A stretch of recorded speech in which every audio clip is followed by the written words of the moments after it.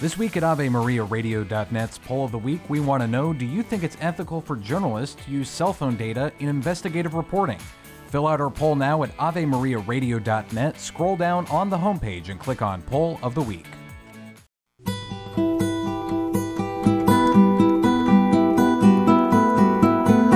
Thanks very much, Steve. Always appreciate your news reports for us here on Cresta in the afternoon.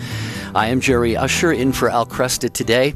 Dr. Matthew Bunson is the executive editor and Washington bureau chief for EWTN News and a senior fellow at the St. Paul Center for Biblical Theology.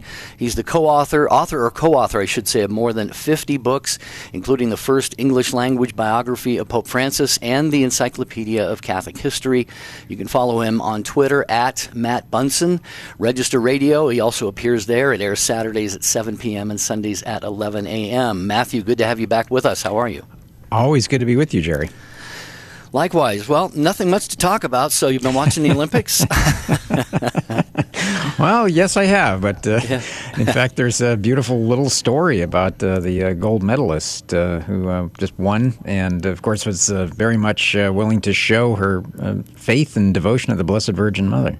Yeah, it was the Filipino swimmer? Yes, Heidelin Diaz, yes, from the Philippines. Yeah. So one of those great stories. And the Catholic News Agency has a great little piece on her, and of course I think Simone Biles is Catholic, if I'm remembering right, and there are a few others. Correct, yeah. So Katie Ledecky and many others.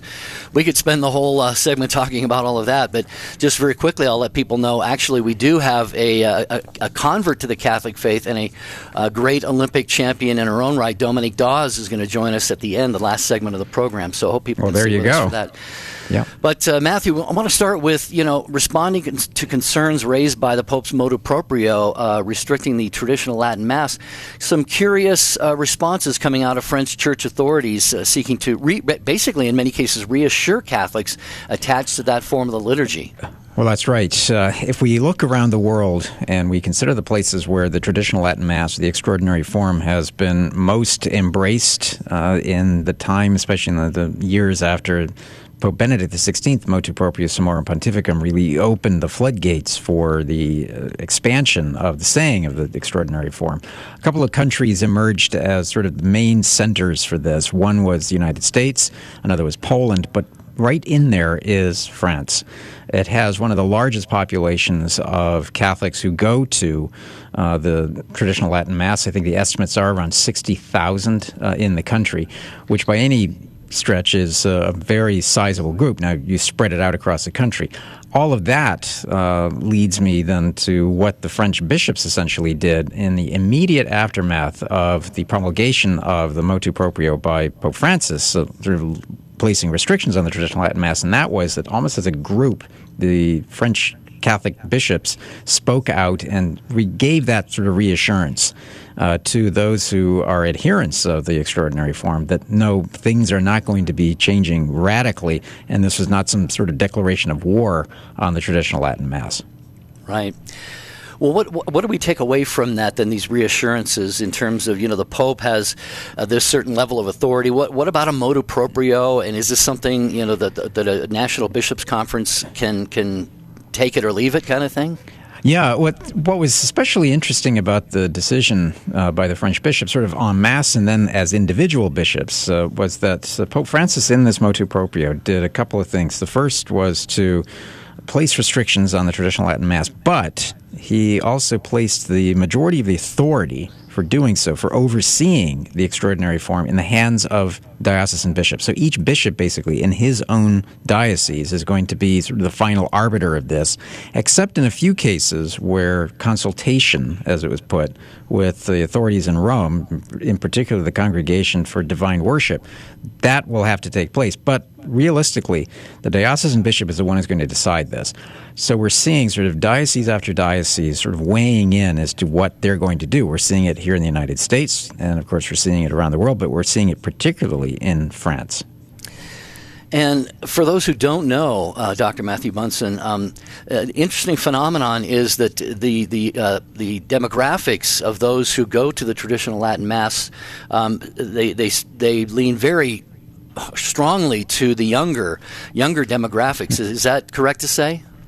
It is. I mean, there's been a perception for a long time that the followers or adherents of the extraordinary form are aging, decrepit people who simply refused or grew up in the era before the Second Vatican Council. In fact, I think this has been proven that demographically, as you note, there is a very sizable contingent of Catholics who go to the extraordinary form, who are young, who are married, they have growing families. So it's really found a niche or an appeal among younger Catholics who I think grew up at a time of a lot of uncertainty with the liturgy. And this is no criticism of the Second Vatican Council by any means, or the Novus Ordo. It's just that from time to time, they have not seen particularly good liturgies where they grew up in some of their parishes, or they're drawn to the continuity that many of them see in the extraordinary form. With the liturgical life of the Church, with the way that the Mass is said, the beauty of some of the Masses.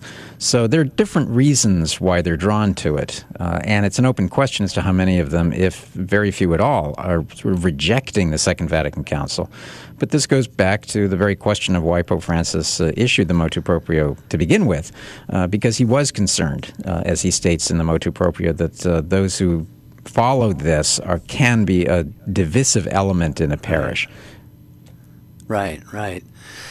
Well, we could spend a lot more time on that, Dr. Bunson, but a few other things we want to get into. One is you and I were talking before coming on the air. Hard to believe it's been 5 years since the assassination of Father Jacques Hamel, if I said his name right, the French priest who was murdered saying Mass. Can you give us just kind of the nutshell version of this story? Well, that's right. So we all remember 5 years ago that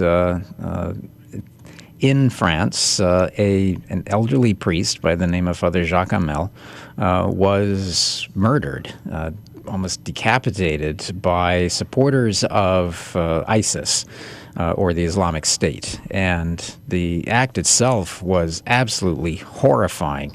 Because he was murdered during Mass on this day, July 26th, on July 26, 2016. So it was just yesterday. And what was especially significant about it, I think, was that he's been called the first martyr of the 21st century. And it was a demonstration, I think, of the growing concern that many people have about attacks on the Christians, attacks on the churches, arsons, vandalism, and now this was a direct, brutal murder of a priest by Islamic extremists. And the other thing that almost happened immediately were calls for his canonization or calls for his cause for sainthood to be opened. And in fact, in his diocese, Rouen, the archdiocese established a sort of a very preliminary inquiry into his sainthood cause in 2016, but that, of course, traditionally, you have to wait 5 years. Mm-hmm. Pope Francis waived the traditional 5-year waiting period so that the process could begin. And it actually began officially in April of 2017. Now, think of a few of the other people who had that waived. One was Pope John Paul II, and the other was Mother Teresa. That was sort of the significance of Hamel's murder and the way that those who knew him were genuinely convinced of his holiness beyond the fact of his martyrdom and the fact that he died at the hands of those. He died in what is called odium fidei, or the hatred of the faith. That is beyond question. And now in this process, we're able to assess his life, his writings, and his personal holiness. Is there where does this cause stand right now? Do you know? I do. So the cause itself proceeded on the diocesan level, which they all do. So essentially, he became almost immediately a servant of God. And that required, as any diocesan investigation or any diocesan process, a lot of archives and interviews and transcriptions. And then also, two things have to happen in any cause like this. The first is all of the writings and homilies and everything else have to be examined by a commission. So that's one side. Then the other is studying the life of the prospective saint. That itself has to be very grueling because you need to understand the context. In this case, we also need to understand all of the details and context of his death because it is likely that he will be declared formally a martyr. Now, the cause itself was closed, I think, in 2019, so that's almost 2 years ago. And then it is sent to Rome, first for validation by the Congregation of the Causes of Saints, which is, it follows the norms, and the positio, or essentially the case is made for his perfection of the virtues, but then we also need to certify, did he die a martyr? And if that's the case, then he could move very quickly to be declared a blessed as a martyr. Well, we'll be keeping people abreast of that, and we certainly hope and pray that he will be beatified one day if that is the will of God. We've got about, 2.5 minutes left. You know, people don't often think of the words Vatican and trial in the same breath, but a big one got underway in Rome. What can you tell us about this? It did. Well, the trial of Cardinal Angelo Becciu, who was a cardinal. He was the sostituto, or one of the key officials of the Vatican Secretariat of State. He had the start of his trial today on major Vatican finance charges. That's charges that include embezzlement and abuse of office. Now, overlooked somewhat is the fact that he is only one of 10 other defendants that are now going to trial in a sort of makeshift courtroom in the Vatican museums because of the scale of the trial that's ahead of them. It is really one of the largest trials of financial crime, certainly in the modern era. I think you have to go all the way back to around 1732 or so to find another cardinal who's been put on trial for similar financial accusations.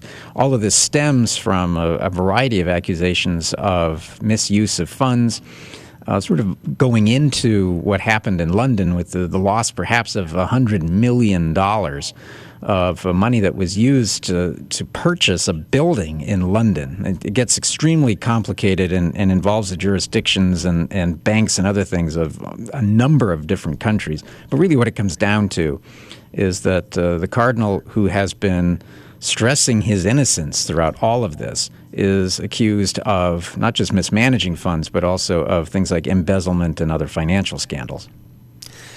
Wow. Sounds like it's playing in theaters starting on Friday, right? Yes.